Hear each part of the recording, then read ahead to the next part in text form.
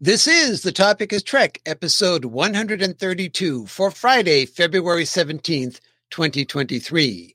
Coming up in this episode, The View goes to space. Star Trek IV, not dead. Picard, once more, with action. All that and more right now on The Topic is Trek. Beverly on Ice.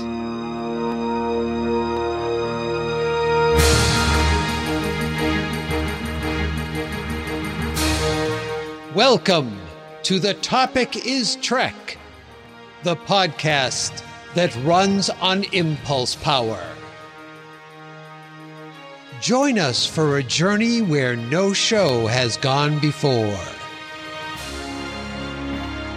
If it has to do with Star Trek, there's a good chance we'll talk about it. Sooner or later, because on this show, the topic is Trek. Engage already! Well, hello everyone, and welcome to another thrill-packed edition of The Topic is Trek. I am Clinton, one of your co-hosts, and as I like to point out, I can't be a co-host without other hosts. So first of all, joining in to be me from parts unknown with the hip new catchphrase that you will be saying tomorrow, but hearing today, is Mr. Craig Stepp. You said joining in to be me. Ouch! I have to beam out. Roll the dice, take a chance. Someone had a transporter accident. I'm not sure if that was your catchphrase or a commentary on my reading there, but I like it. I kind of like it. Whichever way. Stick with it. It worked for me. Hey, I'm changing gears here. Do you know what kind of catchphrase that is? No, I do not. It's from Monopoly. Oh. Yeah, board games. Only phrase I know from Monopoly is, that's it, I'm done. I hate this game. That's the phrase I know, when I try to play it. Is that your son when you're playing with it? No, that's me. It's like it just seems to go on forever and ever and ever. Yeah, that is a drawn out game. Don't say bored with this audience. It's like Risk. It's like playing Risk. It's a risk playing Monopoly with me, certainly. And also, I think we've already heard him, but beaming in also is Mr. Chuck Tomasi. Hey, everybody. It's great to be back. Well, welcome, you guys. Scratch your head there. There you go. So have you started your packing now for the Trek cruise? Oh, should I have started now? Yeah, I think you should. Probably is a wise idea. Well, I do have a book in the luggage. Craig and I are going to swap those paperback books. Yeah. So I get to read about the crappy American Express ads. Yeah, that ought to be interesting. Then at Dragon Con, we're going to give you 2 books. Its way overboard. I don't understand how that happened. Yeah. Well, at Dragon Con, we're going to give you 2 books. Oh my! And you can see that Kirk and company stayed at the Hilton. If it was the Atlanta Hilton, that would be interesting, I suppose. Yeah, right. Yeah. Well, we have a lot to cover. As I mentioned, we're going to be doing some news. First of all, you'll hear some of the latest Trek news. Then we're also going to talk about episode 1 of season 3 of Picard. And we're going to end, of course, with our famous Warp Speed Roundtable, where we answer a question and then we invite you to answer the same question. But in order to get started with our subspace chatter, I ask the same question I always ask of our good friend Charlie X. Charlie, are we ready to start subspace chatter? You don't need all that subspace chatter. And we always get the same answer. Is it even worth asking anymore? So start us off, Chuck, despite all right. what Charlie X said. On Thursday, Whoopi Goldberg welcomed the TNG cast of Star Trek Picard to the daytime talk show The View in a very special way. The set was redressed as 10 Forward. We have 2 clips that include discussion of Whoopi coming onto the show as Guinan, the initial reaction of TNG, the interactions with the fans, and Whoopi presenting Michael Dorn with an award for his appearing on more episodes. He had more camera appearances than any other character or actor on Star Trek. I believe that was Star Trek ever, not just TNG. Oh yeah. Oh, absolutely. Because he was in the movies as they were, but he was also on several seasons of Deep Space Nine. Oh, that's right. Yeah, he was on there. Yeah, he was on there a good bit. Yeah.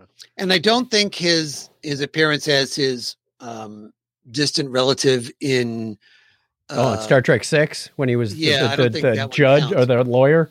Yeah. I mean, he was, he was a member of that family, but he doesn't need that because of all the appearances on those two shows. Chuck, you got a chance to actually we have the two clips. I did get to watch this. This is like the first time in 10 years I've watched The View. Donna was just sitting down like, what are you watching? She goes, hang on, I'm going to fast forward. They spent over half the show on this segment. It was really good. Of course, the as we mentioned, the set was decked out as 10 forward. Most of it was, big screen LED kind of thing background. So they could put up pictures of Guinan and the cast back in 1988 or Worf with the white beard today. It was really well done. They were very friendly. They talked a little bit about the show, of course. What's the interaction between Riker and Picard? And Jonathan Frakes says, well, he's not my boss anymore. So it's become more of a brotherly thing. And we'll talk more about that as we get into the show later. She did give him an award. It was a Worf action figure. It looked like it was stuck in a very tall, skinny cake. It looked like it's half embedded in that. Yeah, it's like he got cut off at the waist and put on top of this. But Michael was very fun about it. He said, I'm all choked up. This doesn't happen very often. I'd like to thank my mother and my father for that one time they had sex. Oh my gosh. Yeah. It was a lot of fun. She was dressed up as Guinan, and they showed a couple of shots of her from season 2 of Picard. And it was a lot of fun. Gates McFadden, Michael Dorn, Jonathan Frakes, and of course, Sir Patrick Stewart was there. And they asked them questions. They volleyed between the other couple of hostesses that were on the show. I was impressed. Now, Patrick said something. They said, how do you feel about the whole, the way things turned out? Do you feel like it's closure for these 3 seasons? And he said, I'm very happy with the finished product. It wasn't what some of us envisioned in the beginning, but my other producers, they executed shot for shot. They did it really well. So he gave accolades to his compatriots behind the set. And he said something like, there's been, when they first approached him, they said, now we didn't just want to do a reprise of, the things we had done in TNG. They said, if there's 20, 30 years have gone by since that time in your life, Sir Patrick, and he said, yes, there's hardly an aspect of my life, a corner of my life, I think he said, that hasn't been touched. And he said, well, that's the same for Jean-Luc. So he put that into the character, and he said, this is time that's gone by in Jean-Luc's life that we haven't seen yet. And I went, whoa, what was that bomb he just dropped on us? Yeah. So I don't know if there's going to be, obviously they couldn't use the same actors to play, from when Enterprise happened. There's all kinds of stories that we could tell. There's obviously the rift, shall we say, that we'll be talking about a little bit later. So it was a nice show. And again, I think it was just over half the show was dedicated to this segment. Wow. Well, for those of you who have a chance to watch the video version, I have a still up of the set. And given the fact that this was a one-shot deal, making this look like 10 forward, I think they did a pretty decent job. It helps they have a giant, Starfleet logo right in the middle of Delta shield in the middle of the carpet. Yeah. Listener Diane said he said the exact same thing on Colbert. So, secrets to be revealed. Well, sure. And they have kind of hinted that this is not the last time we're going to see TNG characters, even before the show premiered. So we'll see. We'll see. All right. So Craig, what do you got for us next? All right. So we already knew that Captain Pike and the crew of the Enterprise would be meeting up with Brad Boimler and Beckett Mariner, right? Mm-hmm. Well, from Lower Decks in season 2, episode of Strange New Worlds, but that I'm sorry, my computer screwed up, so I'm having to read this from something else. But that will now be the second time these two shows have crossed paths. In a Paramount Plus ad for the big game, Captain Pike and Ensign Mariner are trekking up. Trekking up Paramount Mountain. There. Yeah, trekking up Paramount Mountain, joined by Beavis and Butthead, Lieutenant Dangle from Reno 911, Dora the Explorer, Sylvester Stallone's three daughters, Sophia, Sistine, and Scarlett. The gang looks up in horror as they see Sylvester Stallone attempting to scale the face of Sylvester Stallone. And wasn't that on during the Super Bowl? Yes, they did. That's what I thought. Version. Yeah, and Stallone currently stars in the Paramount Series Plus, The Tulsa King, and the entire Stallone family will appear in the new series, The Family Stallone. I see what they did there. Mm-hmm. So we'll have a video and show notes of all that in the episode 103 or 132 of the Topic is Trek. And by the way, when I saw him hanging, I didn't see the video, the commercial, but I did see a picture of him hanging from the rock. And I kept thinking, remember the movie Cliffhanger he was in? Mm-hmm. He was exactly hanging off the rock back then. So I don't he was know hanging off Dwayne Johnson back then? Yeah. Oh, no. Oh, A-Rock. I'm sorry. Did he voice the mountain voice and... Yes. Okay. Because I thought he actually sounded more like classic Rocky when he was voicing the mountain. Yeah, what do you Don't sneeze. To distinguish that from like him talking, I think he was doing that too. It was a little deeper or something. And thank goodness they did not call this new series, which is also going to be on Paramount Plus, apparently. They didn't call it Sly and the Family Stallone, because that would just be a little too much, I think. Right. Actually, I think they should have probably gotten the rights for that. Should they have, though? I don't know. Yeah. All right. Well, next up, we've previously talked about Paramount Plus when it comes to international distribution in general, and it's kind of a bit lacking in those regards. Yeah. To help solve that problem, Paramount has struck a new co-exclusive deal with Amazon's Video Prime or Prime Video. Sorry. Yes, indeed. So, up until now, Amazon Prime had exclusive streaming rights to the series outside the U.S. and Canada. Through this deal, new episodes of the third season of Picard will premiere on Paramount Plus in both the U.S. and Latin America on the same day, with the UK, Australia, Italy, France, Germany, Austria, and Switzerland all premiering the next day. Exactly, Eric's. Now, an exact premiere date for episodes in South Korea, where you can also get the show, has not yet been announced. In Canada, Picard is shown on Bell Media's CTV Sci-Fi channel and on the streaming service Crave. In these markets, that makes Paramount Plus the home of every episode of Star Trek that's a series. So that's good. So they've got everything from TOS to Strange New Worlds now on Paramount Plus in all those markets. However, in addition to streaming on Paramount Plus, Star Trek Picard will also stream on Amazon Prime Video outside the U.S. and Canada. Are you with me so far? I'm sure you are. And of course, none of this is part of the Paramount Global/Universal deal to form Sky Showtime streaming service for markets around the world. So I think you can tell that they've covered a lot of bases, but it's kind of hard to keep track of the players that they've used to do it with. Yeah. We do have a link. I'm sorry, go ahead. We do have a link to an article if you think it's going to make any more sense, but I don't think it's going to. Yeah. I feel like they really screwed up here because, at first they didn't give anybody overseas any access when Discovery came out, the last season of Discovery.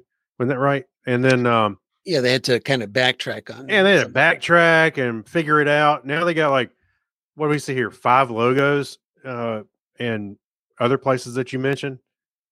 Right. So you've got it on Paramount Plus in the US, Canada, and I think it's 6 other countries. And then South Korea will follow. the two Canada things, the broadcast CTV, the broadcast one and Crave. And then you have the Sky Showtime one, which is covering, and we talked about that a couple of episodes ago, where they're going to cover a lot of countries in Europe, mostly additionally. And then I guess Prime Video, because Prime Video is so many places, that they'll hit some of the places where none of these other things are going to. So the shows are getting out there, but it's really hard to figure out, like, which service do you get to get the show? You know what? This is a recipe for people just pirating it and watching it somewhere. No, well, of course, we don't endorse that. No, but the confusion, people are just, I just go download it. Yeah, I think it's also going to be tough. I don't think it's so much of a problem with not being exact same day when you have those the markets like the UK and where it will be the very next day. That's not a problem. Mm-hmm. It's these ones where they still haven't released stuff, like they haven't given the date that Lower Decks is going to premiere in these markets. And my goodness, if you don't think that people have seen the show in those markets some other way by this point, I think you're sadly mistaken. The other thing I'm thinking is like, I know there's probably a lot of nuance that I don't understand as far as the contractual obligations and stuff, but it's the internet. Why don't they just open it up? Open up Paramount Plus in those markets. Just hey.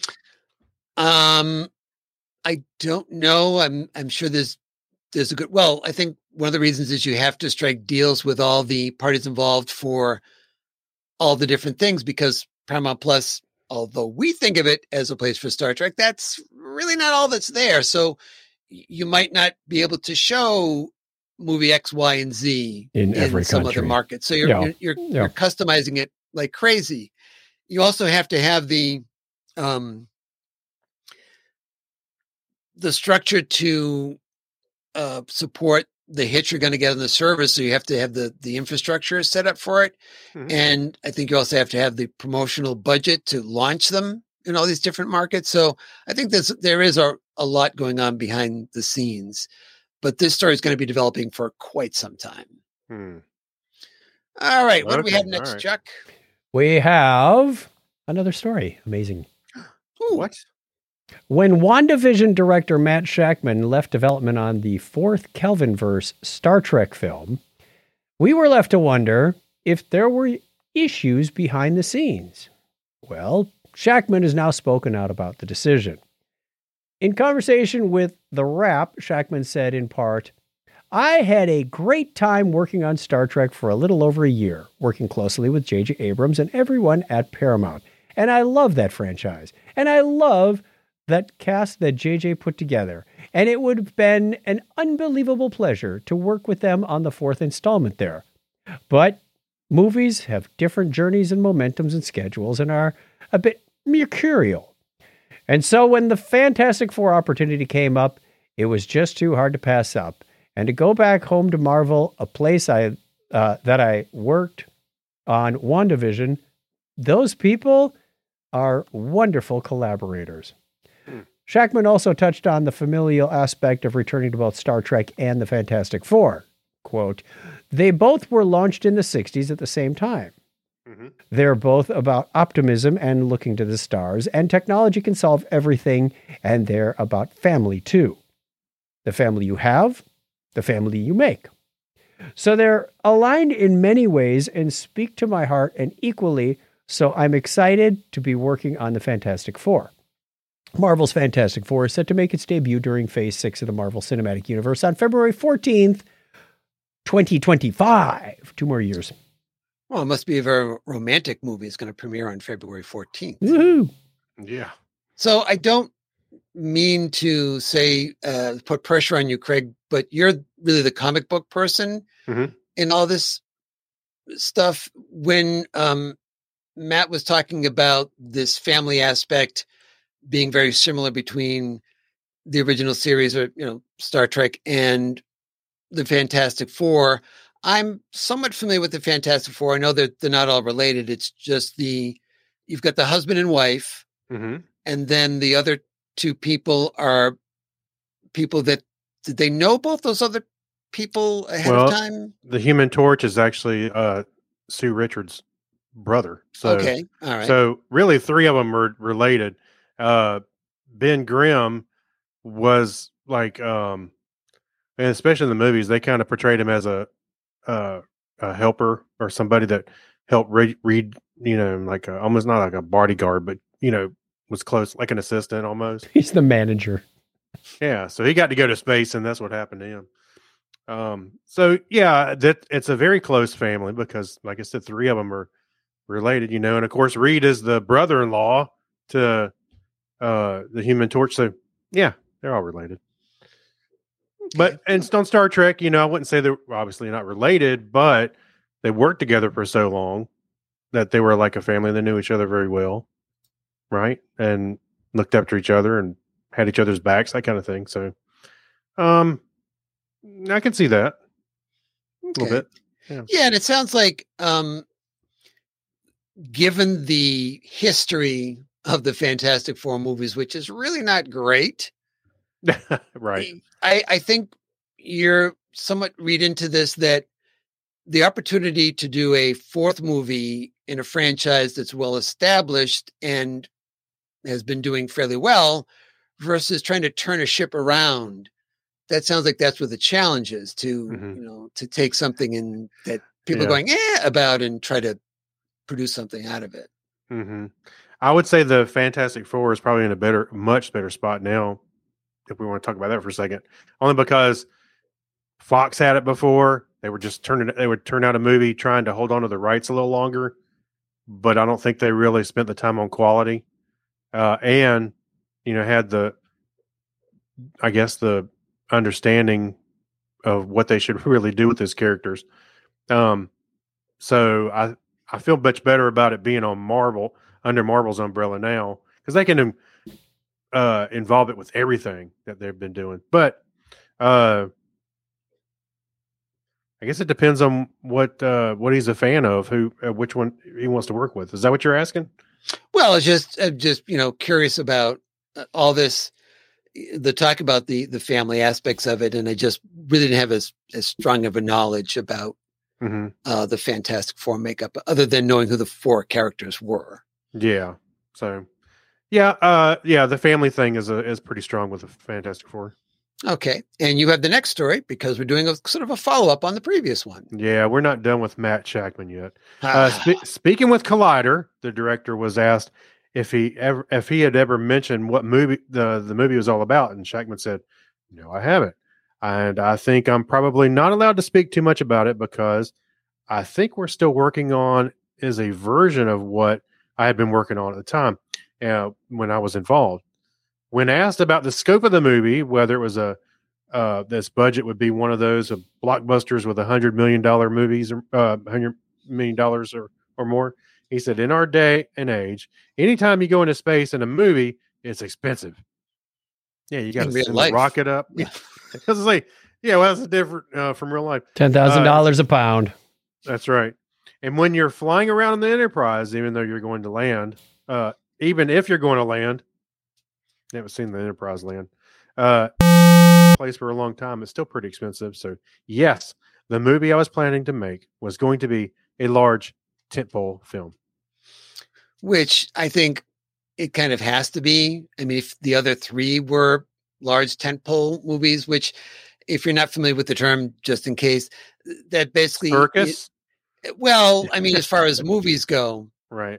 So it's the movie that you're kind of using to kick off and be the big movie for either the summer or for the now a secondary market is the Christmas time, which I think that's when Star Trek 4 had got moved to before it got. Oh, yeah, you're right. Yeah.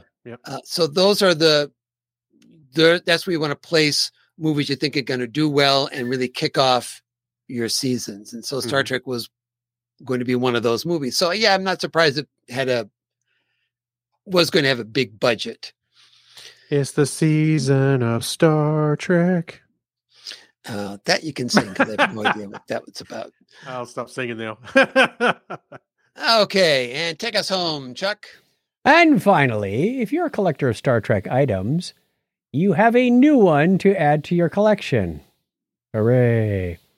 My wallet is quivering over here. Sideshow has just announced that their replica of the Next Generation Type 2 phaser, that one that looks like a dustbuster, is available for pre-order, featuring an all-metal body. This replica incorporates a variety of electronic light and sound features designed to simulate the special effects as seen on screen. What? Including blasting holes in your friends. I was going to say, hey, Chuck, check this out. Ah! Don't use it as a razor. Each numbered limited edition museum quality replica comes with a wooden presentation case, metal plaque, a certificate of authenticity. Only 1,500 replicas will be made, and a pre-order price is a rather odd amount of $555. They couldn't round it to 47 or something? Weird. I don't know. Yeah. We have a link to the pre-order page over at the show notes for episode 132, Beverly on Ice. Ooh, over at thetopicstrek.com. All right. And that wraps up our regular news, but now we're going to move on to the stuff that Conan doesn't talk about. You're not bitter, are you? I'm not. Who said I was bitter at all? We're talking about Vulcan, Alberta, Canada news, which we've covered for years, Conan. Thank you very much. And in those weeks when we don't have a story that involves Trek in Vulcan, Alberta, Canada, like their upcoming, Trek days and so forth, or Spock Day, I should say. We make stuff up. Well, no, we don't make stuff up, but we cover other things just so you know what's happening in Vulcan, Alberta, Canada. Well, a total of $430,000 Canadian in funding is now available for 2 outdoor sports courts in Vulcan. That's right. During Monday's town council meeting, it was announced that the Vulcan Kinsman Club had been awarded a $215,000 grant. Again, with the odd numbers. It's weird. Yeah. Which was added to the $200,000 private donation. That's interesting. And the receipt of $15,000 in 2021 when Vulcan was named Alberta's most active community. Wow. Last year, the town estimated that the cost of phase 1 would be just about $430,000. Well, that's what they have now. And 10 cents. Yeah, well, that's going to... And filming will begin on phase 2 shortly.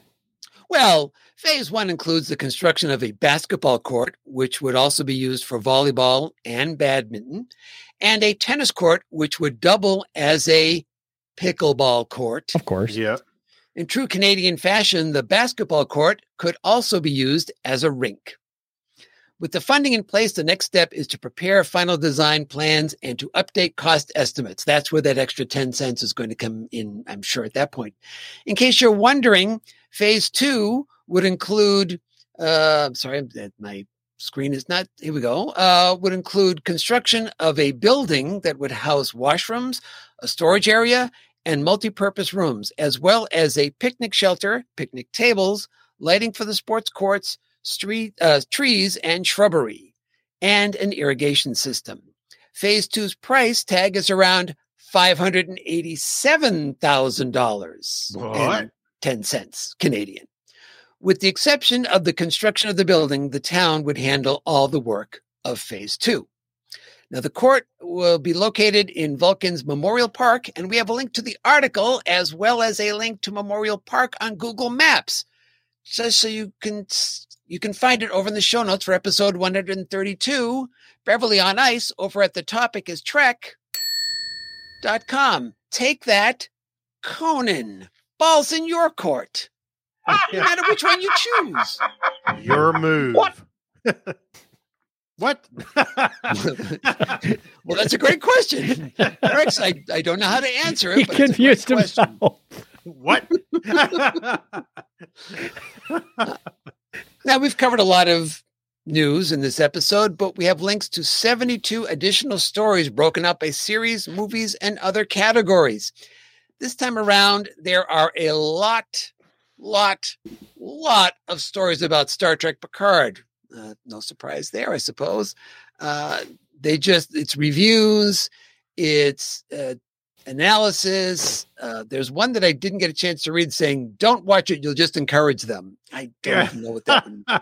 You'll have to check that in the show notes to find out what that one's all about and what that person had in mind. But again, you can find them all over in the show notes for episode 132, Beverly on Ice, over at the Topic is Trek.com. All right, now comes my skate. Yes.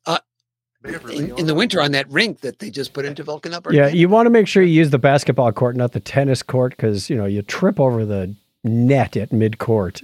And I don't think that court would freeze because they played pickleball, so all that salt there would probably stop vinegar from freezing. Yeah. Hey, all right, wait a minute. What do you get a problem against pickleball? I've seen pickleball. I've heard pickleball. It's a noisy sport. It's a very silly sport. But I understand why it's become popular. But there's lots of investments in pickleball, and I'm not convinced it's going to stay long enough to be a thing. So I'm glad that they would double use the court. It can be this or that. Someone's going to be laughing in 30 years when it becomes an Olympic sport.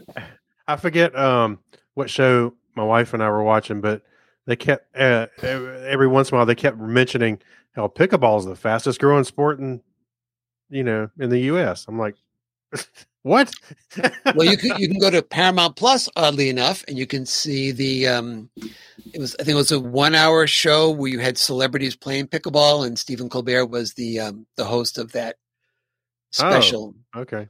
They actually had winners and losers, and people being upset that they were losing pickleball. So there you go. All right, now comes my favorite part of the show, where I get to say goodbye to Charlie X. Goodbye, Charlie. I want to stay. No, get out of here. So much what? air here. Light in here. I'm just going to get that clip of Eric's going, what? That's right. All right, now we're going to be talking about episode 1 of season 3 of Star Trek Picard, which I already mentioned at the beginning of the show, but just in case, can we play really quickly the spoiler alert? Maybe we can't. Yes, we can. Maybe we can. I just want to get the right one. Spoiler alert. Spoiler alert. Spoiler alert. Spoiler alert. Is that enough? That's enough. Okay. No, it's not enough. All right, Star Trek Picard, season 3, episode 1. Oh, by the way, I'm sorry to interrupt. I was just thinking. It's on a roll there. Well, I was listening to the Trek Files, and they were talking about Star Trek, the Experience, just the other day. And what was that? There? Oh man, my mind went blank. We were talking about something, and he brought it up exactly what we were just talking about. The effect that they use for the transporter. Yeah, I'm sorry. Yeah, we were talking about the transporter, and they brought it up as well. Of course, Chuck and I got a comment on our video. I don't know if you saw this, Clinton. We got a comment on our video. Somebody said, "Why is the camera on the people?"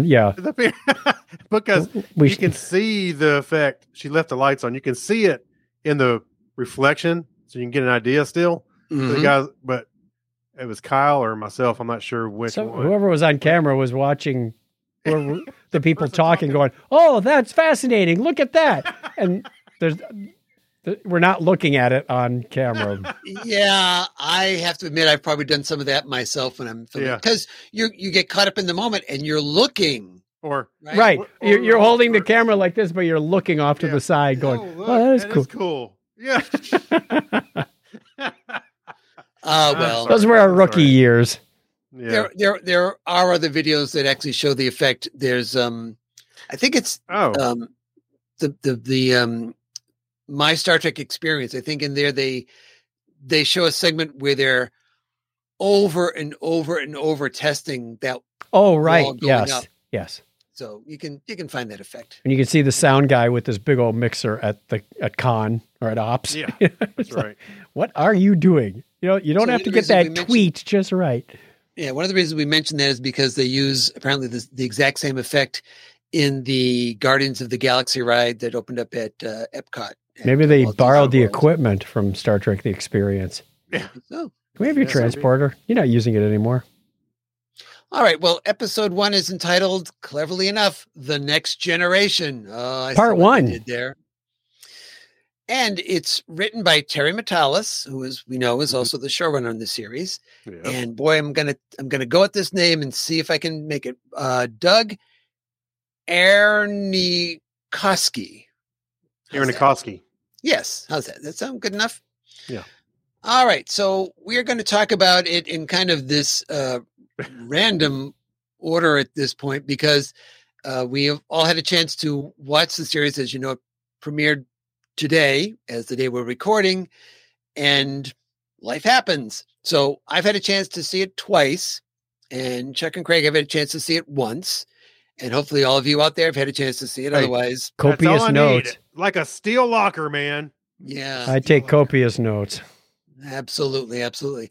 All right. So we're going to start off at the beginning. One of the things that we noticed is that the opening credits, there really aren't any opening credits. We just have Star Trek Picard after, I think it's after the first scene. Is it after the first scene? I think it's the very beginning of it. Mm-hmm. But after, we have a slide that comes up, which really keys into this concept that it's an ode to much of Star Trek, because the first thing you see on screen at the beginning of Star Trek Picard is a single line of text that says, in the 25th century. And it's essentially exactly the same title card as the opening of Star Trek II, The Wrath of Khan. Right. Ooh. And we get callbacks, music, and otherwise visually to those movies a lot. There was a lot. First episode. First Contact music. I heard that. What was the other one? Well, all of them, really, like you said. Mm-hmm. But this just was this really quick shorthand way of saying we're going to be touching a lot of things. Mm-hmm. Yeah. During these 10 episodes. And the first thing we're going to touch on is the fact that apparently Beverly is pretty much she's a badass. Yeah. Well, they started out with this very calming music. It was the Ink Spots singing "I Don't Want to Set the World on Fire." And you're like, well, this is interesting. They're hooking you in. And this right from the world burn. Right from the get-go, I felt like this is movie material here. I mean, I felt like I was watching a full featured film with the production level where it was the music, the acting, the lighting, the sound. It was impressive. Mm-hmm. Totally agree.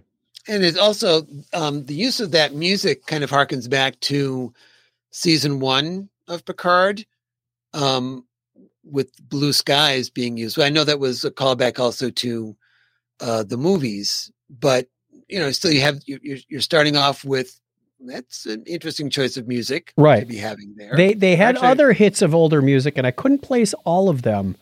I did a little research, but I couldn't place all of them throughout the show. But it was very interesting. Well, remember when Picard started in season 1, and the first thing you really see is the nebula, and then they kind of cut away, and you see the Enterprise in the distance, and that's kind of what happened. They showed Beverly's ship, right? And for a minute, I went, I didn't start episode 1 again, did I? Yeah. Well, before she goes and starts, on a rampage defending her ship, somebody gets locked away or something, and they're like, "Let me out! Let me out!" Going, "Who? What? What?"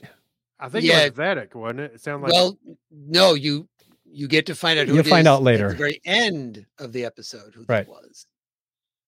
So these aliens lock on, board the ship, and she goes defending them, doing some interesting tactics. She gets winged in the process, but continues to shoot them down. And then, what did you think about her? What did you think about her weapon?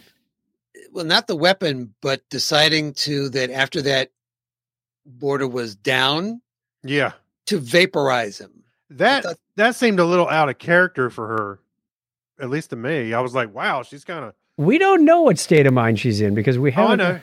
I know. That's what I'm saying. As far as we know her. Yeah.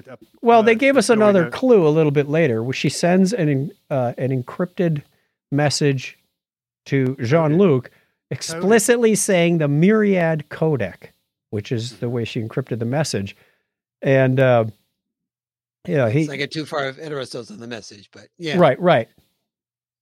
So my question here is she immediately, the two other ships come up and approach her. She goes to warp and the ship that was attached breaks off. Mm-hmm. That was interest number one. And then I thought, second thing is, why send the message to Jean-Luc? Why wouldn't you send it to Starfleet? Why wouldn't you send it to, the nearest ship? Send out a distress call. What's going on here? So they had me hooked right from the get-go. Yeah. I assumed it was probably because he was one of the few people that she probably really trusted. Because she said, she was saying, don't trust anybody. And as we know from Prodigy, she would have had to disable the automatic distress signal that goes out, right? Because apparently there's an automatic distress signal that goes out fleet-wide. Yeah. When a ship is in trouble. So I'll take a cue from your next picture. We cut to, we get a little bit of an intro there. There was kind of a newish intro. And we cut to Jean-Luc and Laris kind of cleaning house, doing a rummage sale. I don't know what it was. A little of both, because he wants to give away the Enterprise painting, which I'm wondering. I'll take it. How did that survive? The crash, the fire. Yeah. Well, I mean, the photo album survived. I was thinking the same thing. Didn't that thing go to? What? He's a replicated person, so they can replicate the painting. Maybe. Yeah, they spent a lot of time on that. Either. So he suggests, let's give it to Geordi. He's running a museum of some sorts. Well, we go off and live happily ever after on Chaltok 4, wherever that is, somewhere in the Romulan. Near Chaltok 3. This is Chaltok 5. Anyway. Right. Oh, my. But he says, I want to get away from this. I want a new adventure. Don't ever say those words. Also notice that he still had the flute. Apparently that shows up again. That he didn't lose that either. Well, it's packed small. The picture, not so much. You're only allowed one carry-on. I could not place the second song. They had another old-timey song in there. Right, so he's like, where's that alert coming from? Well, this song is playing. Computer, do you hear an alert? Yes. Where's it coming from? I don't know. Like, what help are you? The computer is such a help in every scene in this thing. They ask the computer for help several times, and it just gives nothing. I don't know. Good question or answer. It's pretty much exactly like your home assistant. You ask it something and it gives Google cancel alert. Yeah. So he goes through his old Foot Locker, which has his old uniform that Craig's wearing, and it still has a TNG era comm badge, which is chirping. The battery in that thing is amazing. No kidding. It must be dilithium or something. Well, it uses wireless charging in the box. Oh, I didn't know. So of course he figures out, it's Myriad. I know. I'll just think Myriad, what codec it's using, and uses his code Picard 47 Alpha Tango. So we have to throw 47 around. You would think that password would be compromised by now. You would think. It was 20 years ago. Do you remember a password from 6 months ago? Yeah, because I just keep adding a 1, 2, 3 edits. It's still 1, 2, 3, 4 for Craig, so no problem. Right. Thanks for the info, buddy. And Hellbird. That's now what I found interesting is that I didn't know how he was going to, bring this up with Laris, and apparently just shows her the message. We don't see that scene where he shows her the message, but what we get from them is this conversation about she must be in trouble, and I can tell, from my years in intelligence, terrified. That she's terrified that this is some delusion. She's really kind of fear of her life, and you can see slowly Laris is realizing that he's going to have to go. And this idea that if he goes, he may not come back because it's another trip out into space and anything can happen. Yep. So she's definitely of mixed emotions, and as is he, because he's kind of reluctant to do this as well at first, that he doesn't understand, what the problem is and why she can't trust Starfleet. He has a lot of questions. He's not just, let's go, and goes rushing off. They have a very long conversation about it. And just like first season of Picard, we have to get the band back together. But fortunately, it doesn't take 4 episodes to do it this time. He goes off and finds Will Riker, who is planning a celebration of something called Frontier Days. I don't know if you put on a raccoon skin hat or what. No. We've read about that before, right? Frontier Days. Yeah. Howdy, partner. Welcome to Star. I'm celebrating Davy Crockett. We do find out right away when we see Riker that apparently when you have your little ships, and I guess Eagle Moss went back into production by this point, that the ship that no one wants to have are the fat ones is the fat one, the Enterprise D. That is pretty funny. I was watching it and I went, wait, did they just say the fat one? They did. They did indeed. Yeah, there was some nice little humorous tips. Although, as the show went on, I thought they may have overplayed an occasional exchange between Picard and Riker. It was starting to get a little cheesy. I mean, I can understand, to your point, we were mentioning earlier that now Riker is not, Picard is not Riker's boss anymore. So that dynamic has suddenly changed. And perhaps what they're doing, perhaps overemphasizing at the same time, is the fact that this is a different relationship. It's the same relationship, but it has moved on just like everything else has moved on. Yep. I kind of felt like that, at least in the bar part, because once the show got going and they left, they left Earth, I thought that their repertoire was a little bit smoother. Yeah. And a little better because they were, trying to plan out what they were going to do and playing a little bit off the cuff kind of thing. I liked it better going forward. Yes. Do you remember? So the way they found out where she was to take the coordinates she sent and Hellbird. Yes. And Picard says, I don't remember anything about Hellbird. Riker says, I do. It was it was what, a systems failure or a virus or something that was. So that the comms were compromised. That's it. Well, he was Locutus. Was Locutus. Yeah. So what they do you remember anything about Hellbird at that point, or was that just like something they pulled out of their? I didn't get a chance to look that up. If somebody watching in the live stream knows, so what they essentially did was they added 3 to everything. So one would assume that if I'm reading that correctly, what you're doing is you're taking all the letters, their number coordinates, and adding a 3 to them, and you end up with your space coordinates out of that word, which put them in the Writing system. Right. If we do this by the book. Yes. Yeah. We would, he said, we're going to need a ship. And then we cut to a scene on Metalis Prime. And I went, oh, that wasn't too subtle, was it? I know. I saw that. I was like, oh yeah. Or is it Mtalis Prime? It's like, well, I envisioned the scene from the original Superman movie, Otisburg. We're gonna get to Bragaville. What is this? It's a little planet. It's just a lovely. Miss Teschmacher has an entire planet. But we see that Rafi is worse for wear at this point, apparently. Yeah, so, and I immediately went, wait a minute. Is this her current state, or is this an act as she's talking to the... I was thinking the same thing. I thought, she's I'm almost strung up. My girlfriend left me. I'm like, I said, we're either learning about her or she's lying. Right. I kind of went for the act. She's trying to pump this guy for info or something. but getting her hand smashed.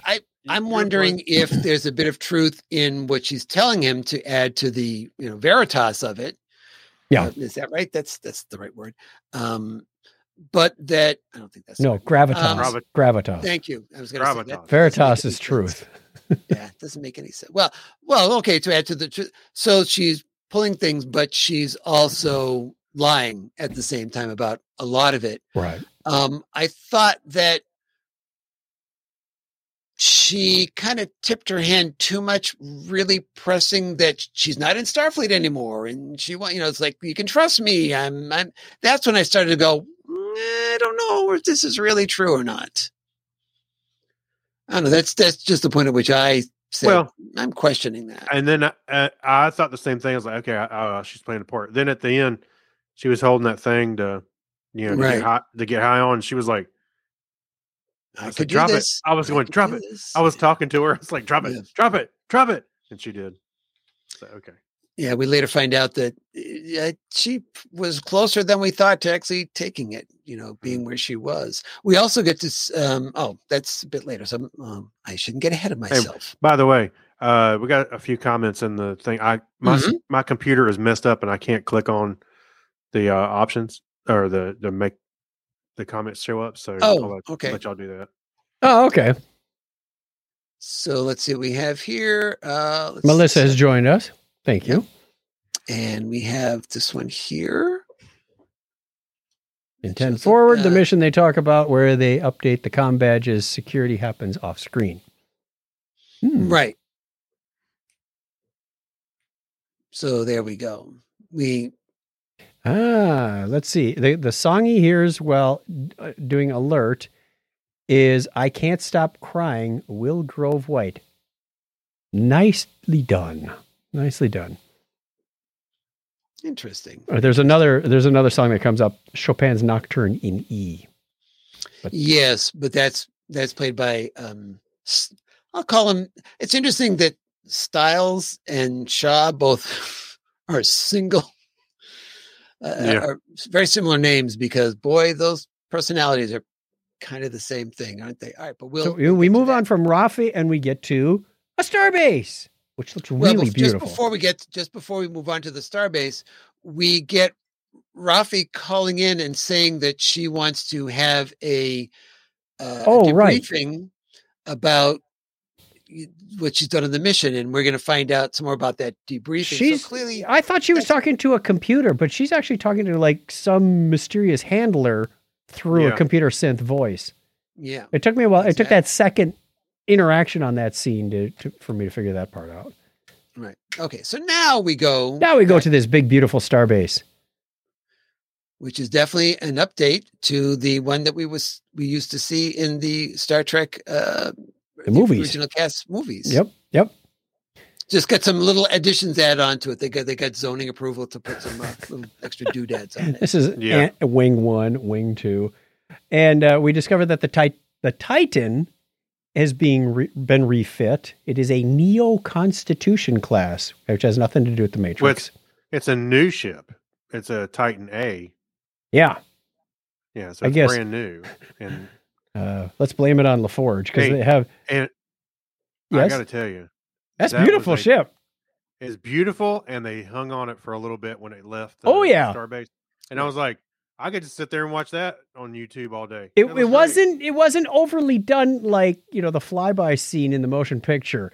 The initial shots were long enough, and the coming out of space dock was long enough, and so you got a good look at this ship. You saw the name on the back that says Titan. You get to see the lower section, and it was well done.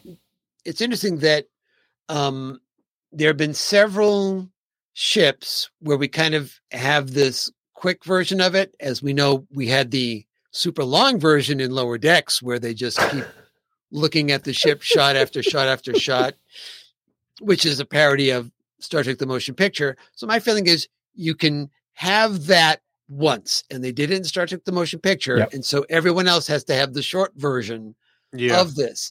Right. The thing I noticed in the background, we're talking about these nods, is you have the shuttle approaching the Titan, and in there are Riker, who used to be the captain of the Titan, and Picard. It's the setup of Star Trek the Motion Picture, and also from the voyage of heading towards the ship. And in the background, it is definitely Jerry Goldsmith and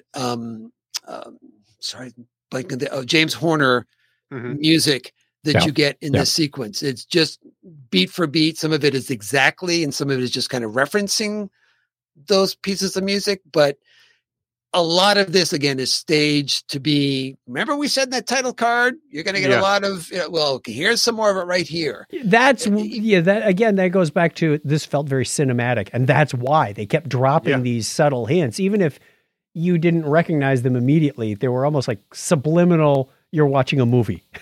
Right? Yeah. Hey, by the way, Doug Drexler answered a question on Facebook. Oh, I thought you were going to say in our chat. No. What? No. So he was somebody had asked him about the Titan A, and then he put this little long paragraph. I'm going to read it real quick because it's kind of interesting. He said, now I imagine he had a hand in this, right? He worked on Picard, right? Yes, he did.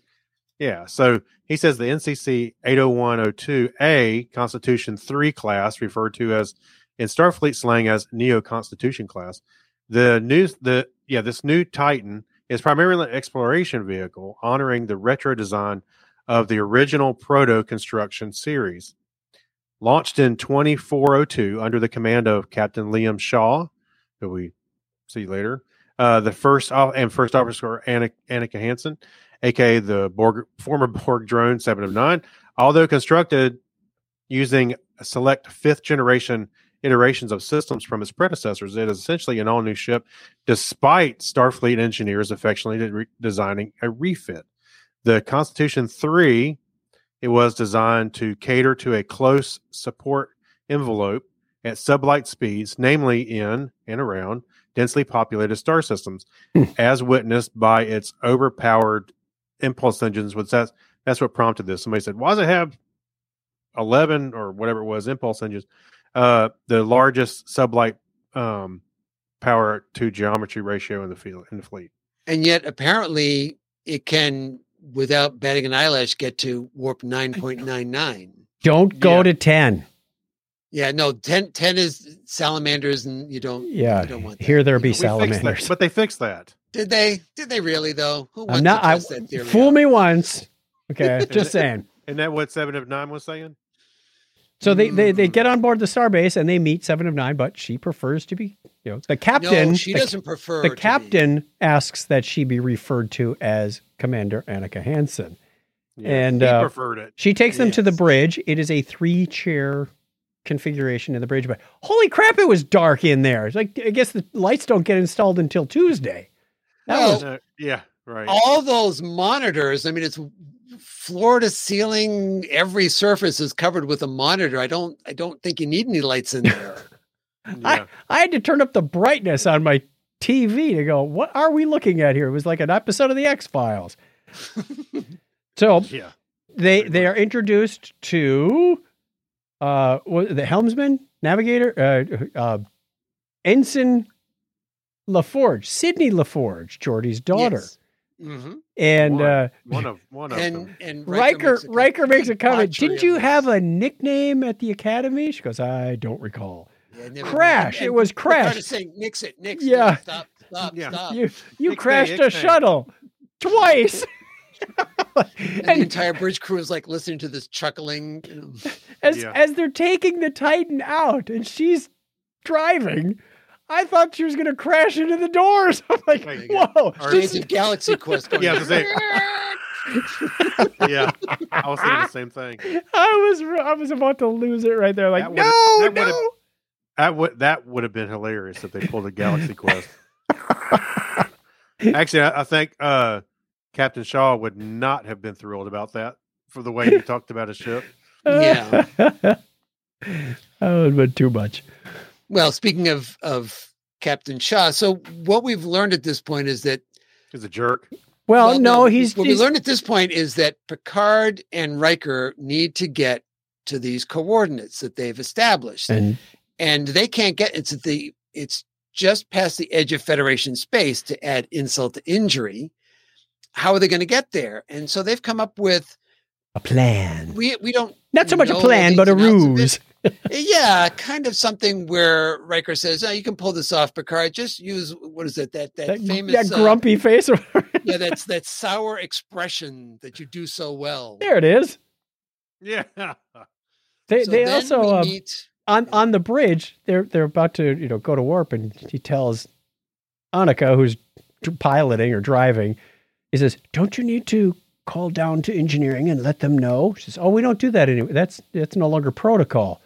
Everything's run by computer." And he says, "You're going to make an excellent captain someday." Nice recovery, Admiral. Shut it, Will. So you get some of that brotherly banter again. That's what I'm talking about. It's not as cheesy as it was in the bar. It got a little thick there, but outside I think it worked a little bit better. Yeah, look at that shot of that ship. Oh my gosh, I love that. Right. So you see the when we're done here, I'm probably going to go watch that little. Craig's going to be in his bunk. They have a name for that type of thing. Anyway, let's move on. So now we meet Captain Shaw.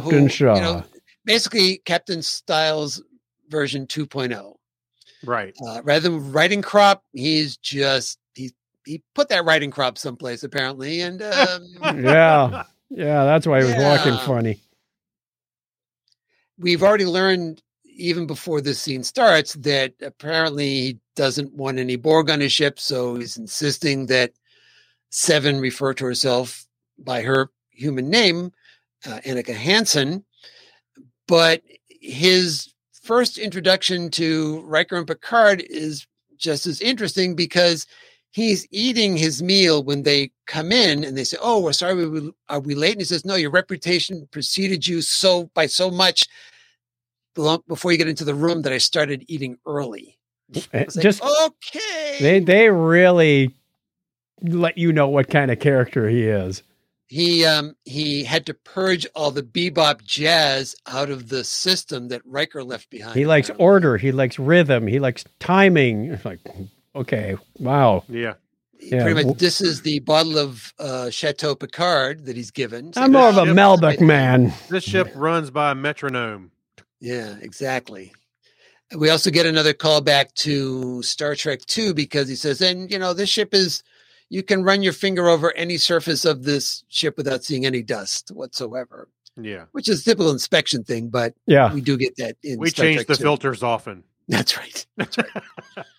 And then we get the ruse from Riker and Picard, which goes oh so well, especially when Picard mentions a deep space station that is no longer DS4. Oh, DS4 has been shut down for a year. I think the Admiral meant DS7 or DS11. 11. So I thought to myself, who said that? 7, 11?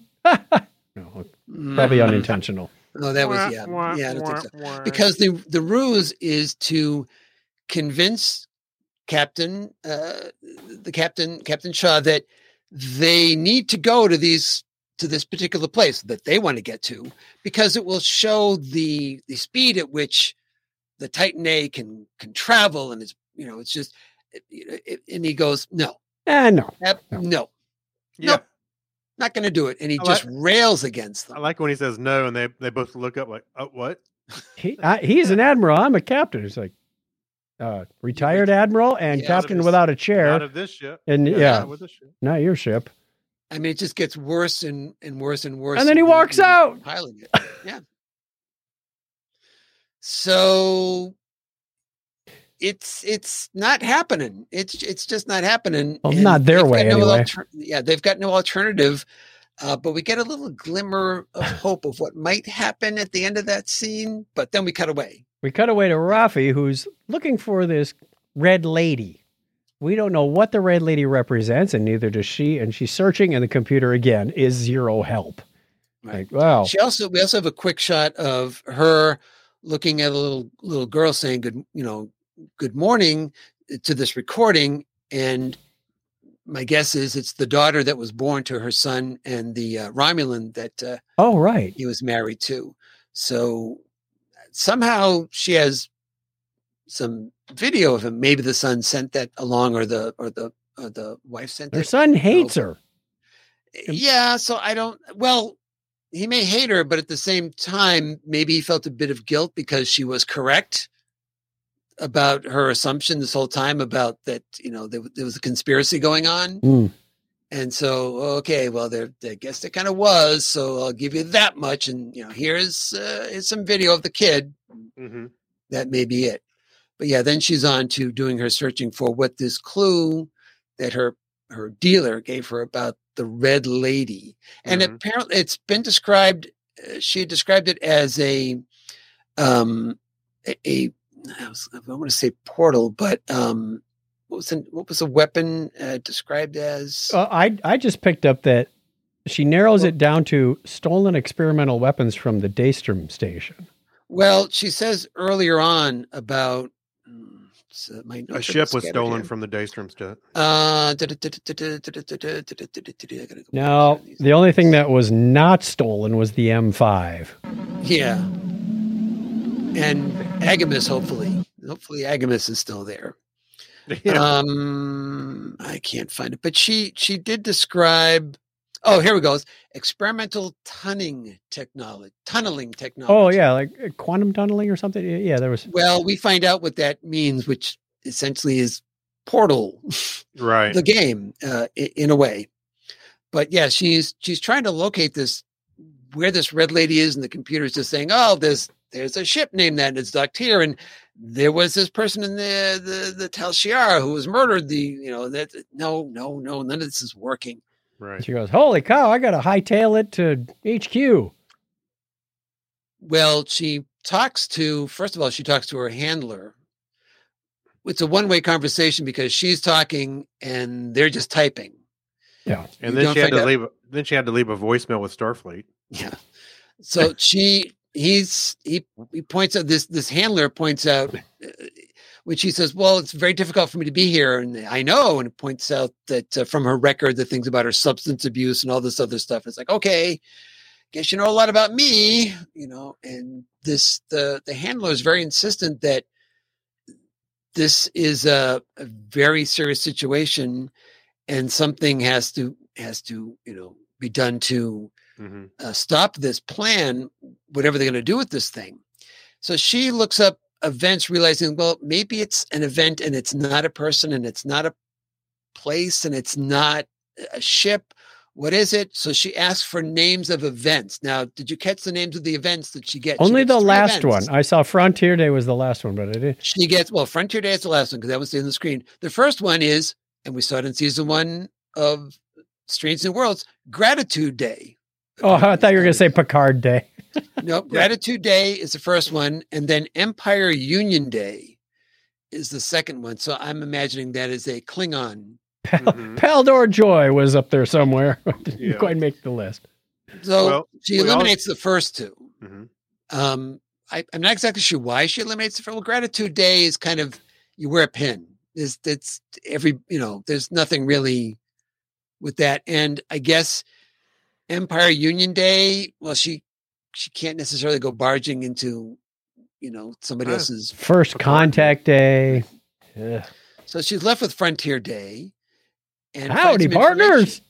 And we get another callback here that Red Lady involves the dedication of a red statue that is of Rachel Garrett, who, as we know, was the captain of Enterprise C. All right. I thought it had to do with the Red Angel from Discovery, but no. By the way, would think so. By the way, there was a clue, I think, to who the handler is. I think I know who the handler is. All right. We'll say it at the same time. 1, 2, 3. Lore. Worf. Lore. Yeah. Lore. I think it's Worf. It's because some of the words that said the handler said, "You are a warrior." I think who uses the word warrior? Well, I think it was Worf because we see a shot in the trailer where he's now where she is and they're fighting. Yeah. I figure somehow he knows where she is. Yeah. Because he's the handler, and then has gone there to confront her about something. Okay. Right. Well, Okay. they used the word warrior, and I went, okay. I mean, that's a clue. Nobody on the show uses it, except unless you're a Klingon. And yes, I'm familiar with the footage that you're talking about. So I think, yes, I believe those two things lead me to think that it's Worf. Okay. You Now think we get it's lore. we Why do you cut think it's to lore? I don't know. He's a bad guy. It's Fair enough. Barkley. It's Lore impersonating Worf. So we get done with that scene and we cut to the bunk scene. And Picard is saying, this is utterly humiliating. And it's Picard on the bottom bunk, Riker on the top bunk. He says, That was hilarious. I don't know. It kind of reminds me of my cadet days, but I don't remember having to pee so much. Yeah, get up to peace. Yeah. Like, It's wow. Way of throwing the old man humor there, Jonathan. It's too real. It's too real. Too real. It's too real, Roy. So they feel like they're stuck now. What are we going to do? Well, they get called to not astrophysics. Where was it that Annika summoned them? And well, it's at the end of the scene because we get it. Picard again mentioned the fact that no one has heard from Beverly in 20 years. 20 years. She just cut everybody off. In the earlier scene, the scene in the bar where they're discussing this stuff, Riker says, "Why would she do that?" And Picard immediately changes the subject. No, I don't know. He says, "Well, we need to get to this place." And I feel like, okay, that was something interesting. Picard goes, squirrel. Yeah, So- exactly. Pretty much. Annika summons them and says, "What the hell are you two doing here?" She Which can see Riker through goes, their hey, ruse. Hey, what's all this? Yeah, And she says, that's not how we talk to superior officers. That's how we talk to a friend. right. So Picard is duly called out. and he tells her what's going on, and we discover that she is not happy with her Starfleet career, She is pretty miserable. With and what has says happened. words to the effect, I don't understand why I have to basically sit here and take all the crap, take orders, and not be happy. And Picard leans in and goes, "When you find the answer to that question, let me know." Like, whoa, that was a great response because he's a bit renegade when the need calls. He disobeys the prime, not necessarily the prime directive. He was probably one of the most strongest advocates for the prime directive and when not to cross that line. But Although he did cross it at times. But. yeah, not as often as some others might have done. Now, do you guys also think there's a bit of foreshadowing here? Because one of the things that Annika/7 says in the scene is, "I thought I could one day inspire people to follow me, even if it's dangerous, like the way you did." And I've got a feeling we're going to see that development in 7 over the course of these 10 episodes. I think so. I just have that feeling. Well, after what she did, she's not long for a Starfleet career anyway, because she disobeyed the captain's orders and took them to the Righton system, and gave them a shuttlecraft. And then the captain wakes up from his nap and goes, "Where the heck are we? Oh boy!" I'm not in control of my ship anymore. And as they're leaving, as Riker and like it. Picard are making an illegal exit on a shuttlecraft, Yeah. Riker says, "I like that 7." Yeah. Quickly, we have let's see if this will all fit on the screen at once. There Yep. we go. It's from Melissa saying, "You haven't gotten to the end credits yet, but my guess is that Lore and Moriarty were among the things stolen from the Daystrom Institute as shown on the L cards." Ooh, could be. Could indeed be. We will find out as time goes, but if you get the credit, if that's... Yeah. You That's called what it, happened. Melissa. You called it. Yeah, I don't know. I didn't think that Moriarty was in the Daystrom Institute. He Well, was he's in in that cube. He's in that box now. Yeah. Box thing. Oh, That box and should be last we saw, that was on Picard's desk, which could have gone down in Well- the crash. I don't know. Well, everything else survived the crash, so why not that? The big painting. Yeah. That's right. The The fish, flute, the album, the fish in the aquarium, they're fish, fine. No fish were harmed in the making of Generations. All right. So, cut back to Ruffy. She's speeding towards Frontier Day. And she's trying to hail District 7, which is nowhere near District 9. That's a different movie. It is. It is. And nobody's responding. Nobody's responding. Yeah, hey, I think why nobody's responding. you might have a terrorist attack coming. And just as she says that, what looks like some kind of let me rephrase that. Some sort of transport beam encircles Apple headquarters, whatever the circular building is, and it falls into kind of like a pile of rubble / into a hole. Then another portal opens up in the sky and dumps the rubble next door. Well, we've seen the first part of that in the trailer. Yes, right. And then all of a sudden I was like, whoa, it's actually dropping. So that's where, I thought of it like the game Portal. Yes. Where it disappears from here and then reappears, above where it was previously. Didn't Lower Decks have a poke on that also? Where they were... Is that?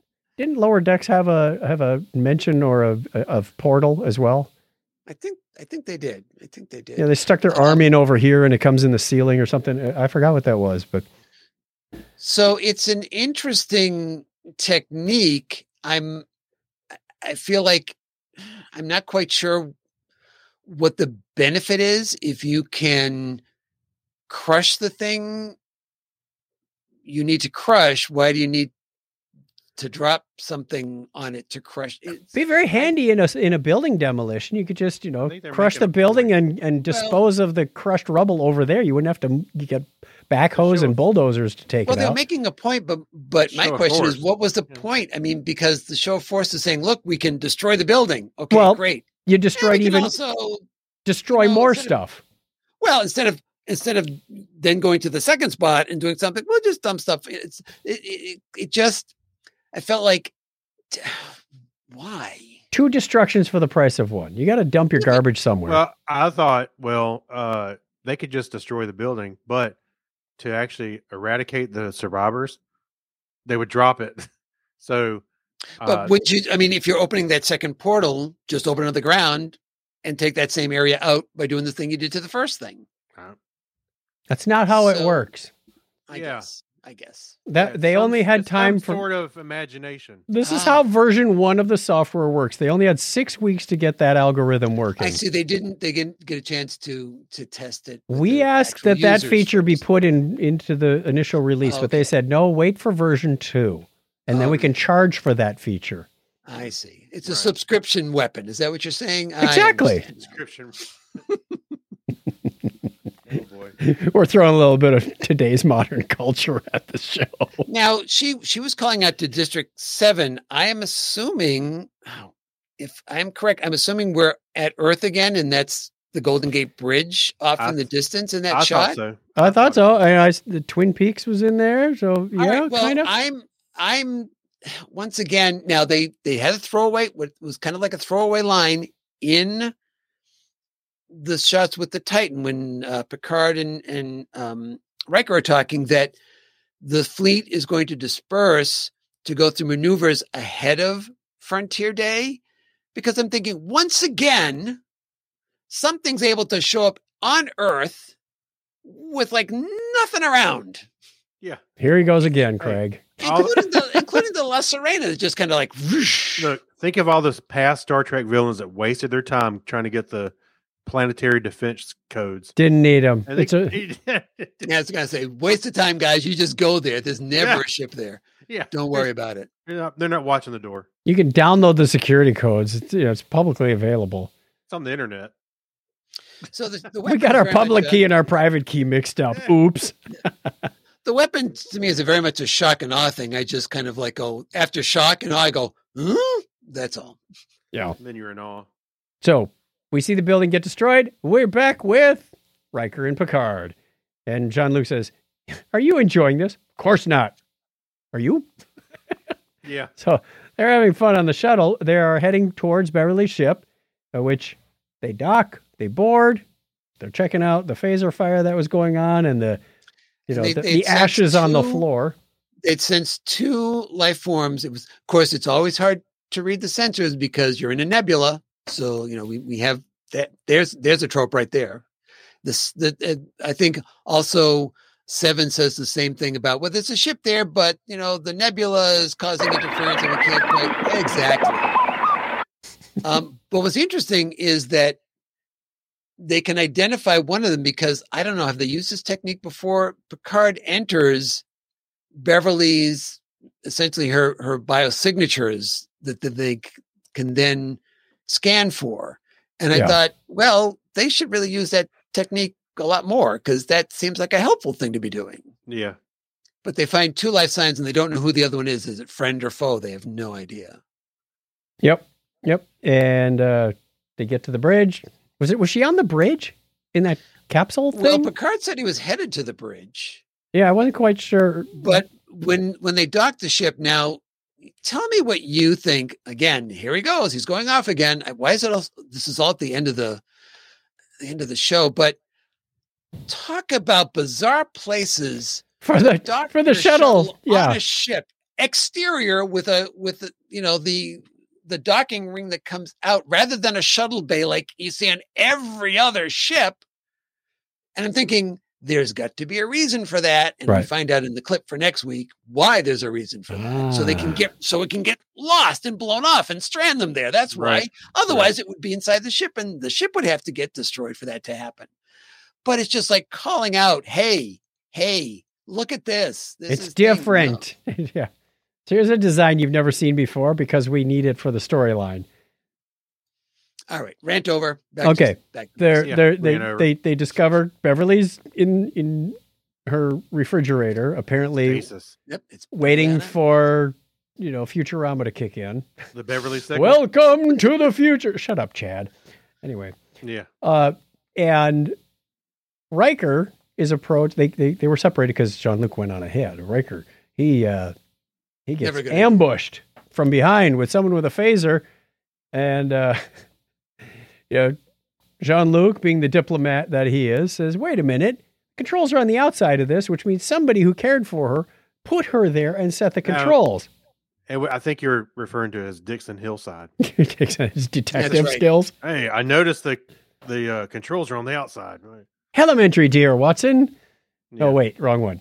Yes, it's wrong. Yeah, we'll come to that later. He goes. The guy with his phaser. The controls are on the outside. The guy with the phaser to Riker's head lowers his weapon, and Riker just belts him with an elbow across the face anyway. I think it's because to me, this was like a quasi reference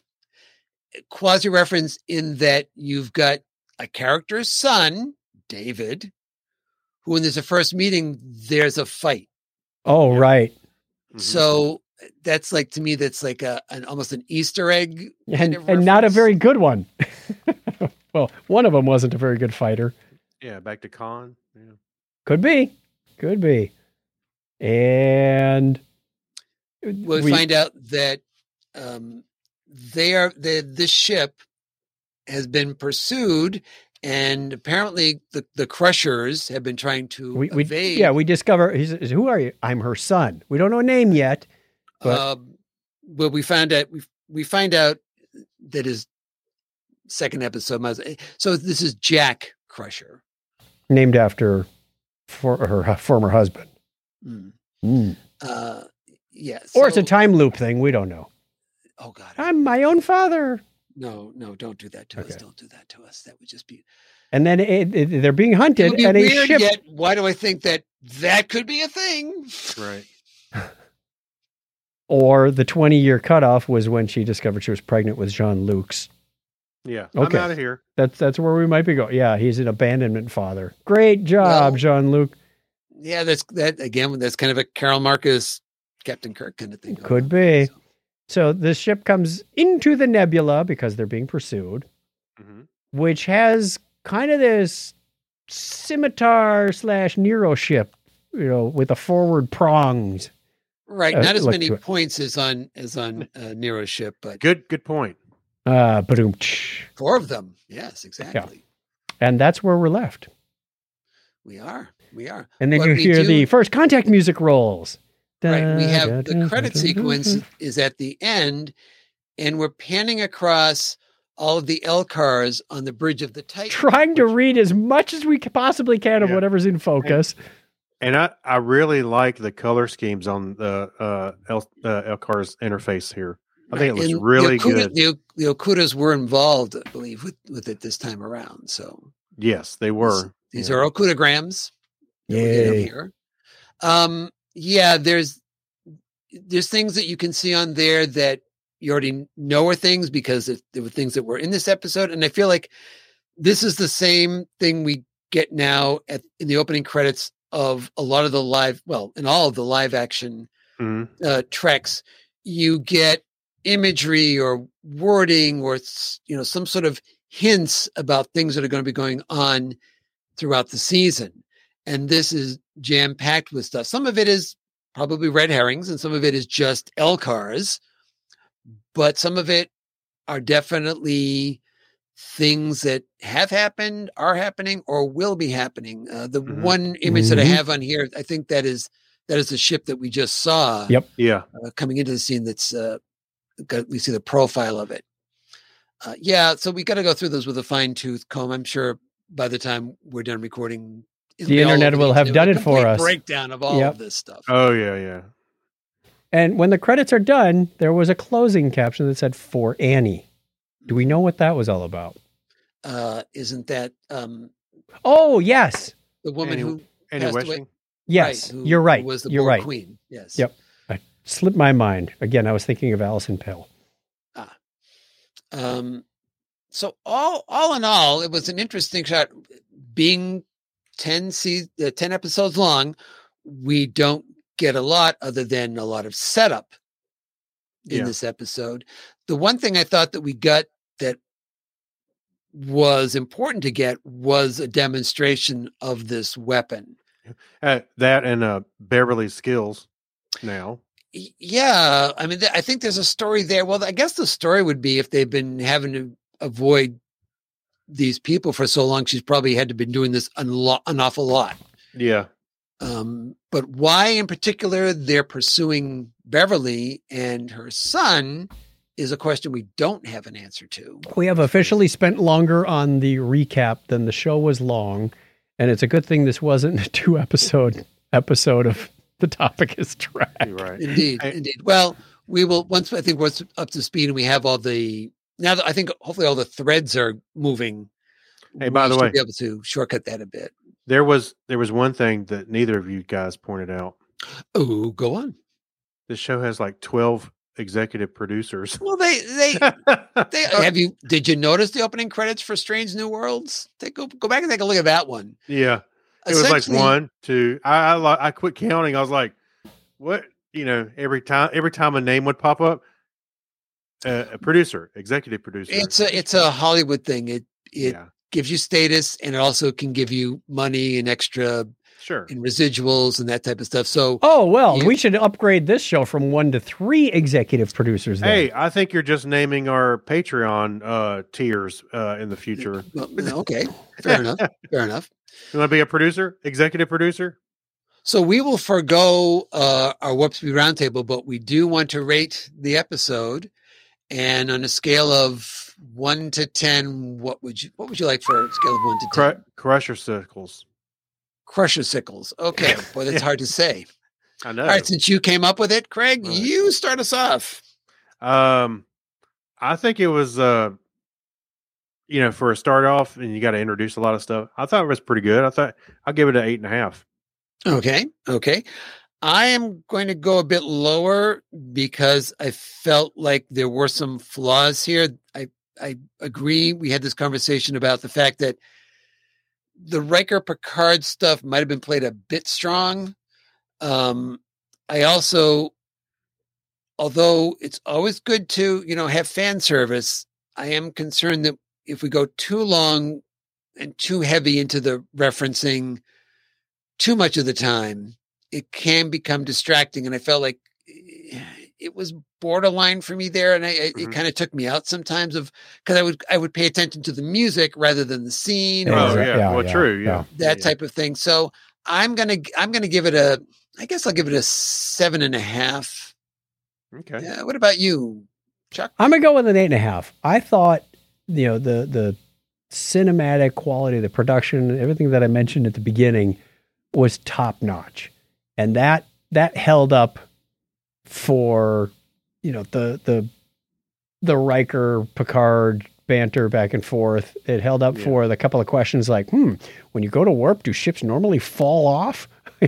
There were a couple of holes, which is why it's an 8.5 and not a 9 or a 9.5. But I thought, it was good to see a lot of the actors back in play. It was we were set up with a lot of information. Like you said, we saw the weapon, which is more than we got out of a whole season of Discovery. Like what happened? What happened? We don't know. We're still trying to find it. So I appreciate that. So I'm going with an 8.5 also. Okay, wait a minute. We saw the DMA destroy Booker's homeworld in the first episode, didn't we? We did. We didn't know. Was it the sphere? What was the Red Angel chasing around? Oh, that was season 2. Yeah, that was season 2. That took forever. Fair enough. Yeah, Discovery likes to draw. It was long enough out for you to think it went over. It carried over into the 3rd season. That's how long it. Well, I remember watching the end of season 1 recently, and I went, okay, so they came back and they realized the Klingons were winning the war. Then what happened? Oh yeah, the Red Angel shows up. Wait, how does that solve the war? Squirrel. So anyway, I've got to go watch season 2 again. I lost a few facts along the way, but we done. So we will cover our Warp Speed Roundtable next time around, as well as any responses we get to the one we had from last time. If you want to comment on that as well, we were asking, can you think of inventive and unique new ways to destroy the new Enterprise that we're going to be seeing in Picard, Enterprise F? So come up with some unique and innovative way to destroy that ship, and we will get those answers and then ask the new question next time around. I say we put sugar in the gas tank. A banana in the tailpipe. Yeah. And a reminder that we will not be back in 2 weeks because Chuck and Craig are going on the Star Trek cruise, and then some other stuff is happening after that. So we will be recording again on March 9th, and the episode will be out on March 10th. We will cover 3 episodes. Oh, we're going to have to keep them tight. Picard. Otherwise, we're going to have like a 6-hour episode. Indeed. Time to refill the dilithium chamber and try to warp on out of here. You can find me, Clinton, at Comedy Forecast, all one word with the number 4.com. And who speaks for you guys? I will. So you can find Chuck and I over at Technorama, and just search for Technorama Podcast in Google, and you'll find us. You'll find all the places we are at. So. Okay. And a reminder that we do live stream when we do this recording. We put out a notification on Twitter, Facebook, and YouTube. It's usually at 9:30 Eastern. You are in error. No, I'm not. No, I'm not. This is correct. So we thank you to the people that are watching us live this evening. And we invite you to join us as well to check out the show as we're doing it. But for now, time to hit the theme, boys. If you like the show, sure to be tell a friend. Sure to be tell a friend. Sure, why not? And subscribe so you never miss an episode. I'll buy that for $1. We love to hear from you as well. Follow us on Twitter at The Topic is Trek. Visit our Facebook page or visit thetopicistrek.com. Until next time, on behalf of Chuck, Craig, and myself, I'm Mumblemouth Clinton thanking you for listening. And as we always say here on The Topic is Trek, don't put on the red shirt. Sure. Oh, crap.